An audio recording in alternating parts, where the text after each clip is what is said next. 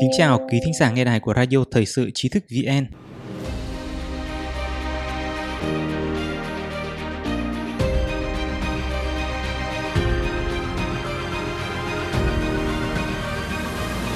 Hôm nay chúng ta cùng đến với bài viết của Đặng Hữu Lý. Động cơ gì thúc đẩy Bắc Kinh vươn bàn tay sắt sang Hồng Kông? Động lực cho hành động của một cá nhân thường bắt nguồn từ hai yếu tố chính. Một là do đam mê, hai là đến từ sợ hãi. Và sức mạnh từ sự sợ hãi luôn lớn hơn nhiều so với đam mê.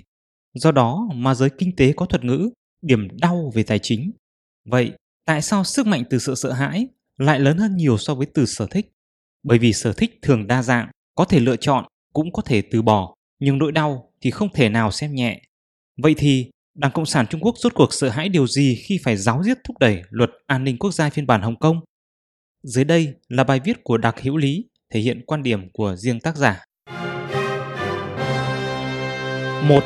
Mất bò mới lo làm chuồng, sợ mất khả năng kiểm soát Hồng Kông.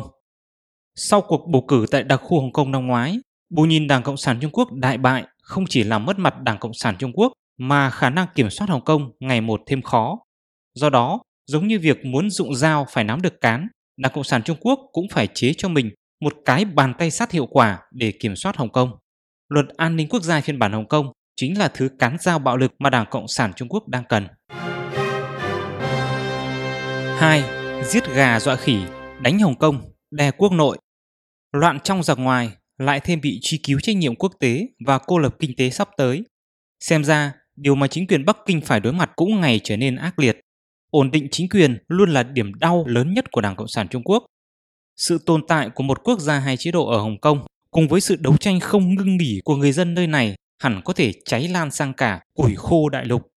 Đảng Cộng sản Trung Quốc có thể trì hoãn việc dập dịch, nhưng dập tắt đốm lửa phản kháng ở Hồng Kông thì quyết không thể nương tay, ngay cả khi Hồng Kông đã hoàn toàn nội địa hóa. Giết gà dọa khỉ, duy trì chế độ chính là động lực cốt lõi hay chính là điểm đau thúc đẩy Đảng Cộng sản Trung Quốc khẩn trương áp lên Hồng Kông các điều luật tồi tệ. 3. Vườn không nhà trống, dùng vũ trang để vá chỗ hở. Chính quyền Đảng Cộng sản Trung Quốc cũng tự biết những điều ác đã từng làm không tránh khỏi sớm chiều bị quả báo, trước sau gì cũng sẽ đối mặt với xung đột vũ trang quốc tế. Trước sự căm thù tột cùng của người dân Hồng Kông, nơi này có thể sẽ trở thành cầu nối cho quân đội nước ngoài một khi chiến tranh được phát động. Vá các lỗ hổng vũ trang ở Hồng Kông cần phải được làm càng sớm càng tốt, phòng thủ và ngăn chặn người dân Hồng Kông tạo thành các đảng dẫn đường cho quân đội nước ngoài. Chính là bắt nguồn từ cảm giác khủng hoảng quân sự trong nước.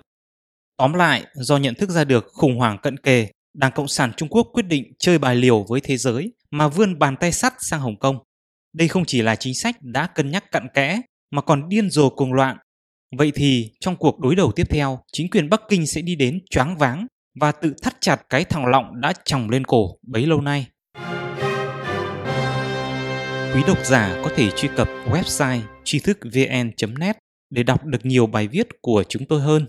Nếu việc truy cập gặp khó khăn, vui lòng đổi DNS, cài đặt VPN hoặc tải ứng dụng đọc tin của Trí thức VN vào điện thoại. Một lần nữa, xin cảm ơn sự đồng hành của quý độc giả. Xin chào tạm biệt và hẹn gặp lại trong chương trình kỳ sau.